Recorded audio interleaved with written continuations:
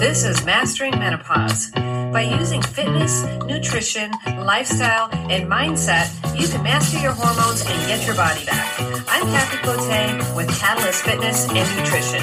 Let's get into it. Welcome back to Mastering Menopause. Today, I have an interesting subject for you. I'm going to go over the pros and cons of 3 popular diets, and I have done all 3 of these. So they're actually not, one's a diet and the other 2 is like a style of eating. But basically, a diet is a way to control calories to reach either fat loss or health goals. You don't need a fad diet or a diet with a label to achieve those goals. Your circumstances and your current health or the state of your metabolism should always be taken into consideration when choosing a diet style for yourself. So let's take a look at the pros and cons of these 3 different eating styles that are super popular for weight loss right now. First one, here we go, intermittent fasting. So I have done this. I did intermittent fasting and I also did extended fast and I did a 3-day fast. And it was, for me, I was trying to lose weight and it was not effective for weight loss. So let's go over the pros and cons. The intermittent fasting, basically the most popular method is the 16-8. That's where you're going to eat for 8 hours and then you're going to fast for the other 16 hours. Now, the pro to that is that fasting can help improve insulin sensitivity by lowering your overall calorie consumption throughout the week. Now, fasting may also help some, but not all, with longevity. If you are obese or have metabolic syndrome, then it definitely will be beneficial. The cons is if you have a thyroid issue or adrenal issues, then fasting is not advised. Men will typically do way better with intermittent fasting than women. And that's because the female metabolism is very sensitive to stress. So not eating for extended periods of time is a stress to the female body. Also, if you have an eating disorder or patterns of binge eating, then fasting is definitely not recommended. All right, let's get into keto. I did this one too.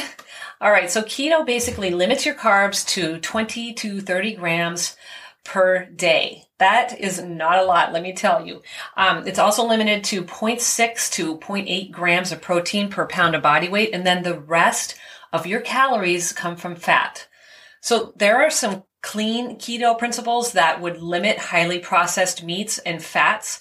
And then there's like dirty keto. Think like pork rinds dipped in butter and copious amounts of processed foods like bacon, cream cheese, and salami. Now, the pro to a keto diet is that this diet was invented to help people that were experiencing epileptic seizures, and so it was helping to control those. But it was also helpful for people that are extremely lethargic or who are very overweight and obese. Basically, limiting carbohydrates can control blood sugar due to insulin resistance for these people. Now, the cons of the keto diet is because of the throttling of carbs, suitable for someone who just wants to lose 30 pounds or less, or for people that are active, that are doing high volume resistance training or high intensity training of any kind. It's also very restrictive and it's not sustainable long term. Now, the last one is plant-based eating or veganism or vegetarianism. So plant-based eating eliminates all animal products, meat, eggs, and dairy, and any products that contain those ingredients. The pro of this way of eating is that it's predominantly vegetables, fruits, and legumes, and those are rich in dietary fiber and polyphenols. Some will focus on minimally processed, nutrient-dense foods, and so you're getting a little bit of nutrition here through those foods.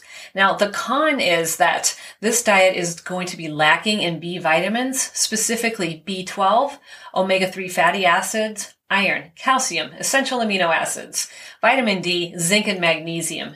It's also really hard to hit even the lower recommended ranges of protein with this style of eating. Protein recommendations, especially for women, are 0.7 to 1.0 grams of protein per pound of body weight. It's very hard for vegetarians or those on a plant-based diet to hit even that lower range. Some people who follow this style of eating end up being carbitarians, basically. They're foregoing animal proteins and consuming carbohydrates and processed foods that are highly palatable. Think like the Impossible Burger, vegan chips, vegan pasta, there's vegan cookies, all kinds of things. These are just carb sources. If you're trying to either lose weight or improve health, consider first that you are an individual with individual needs.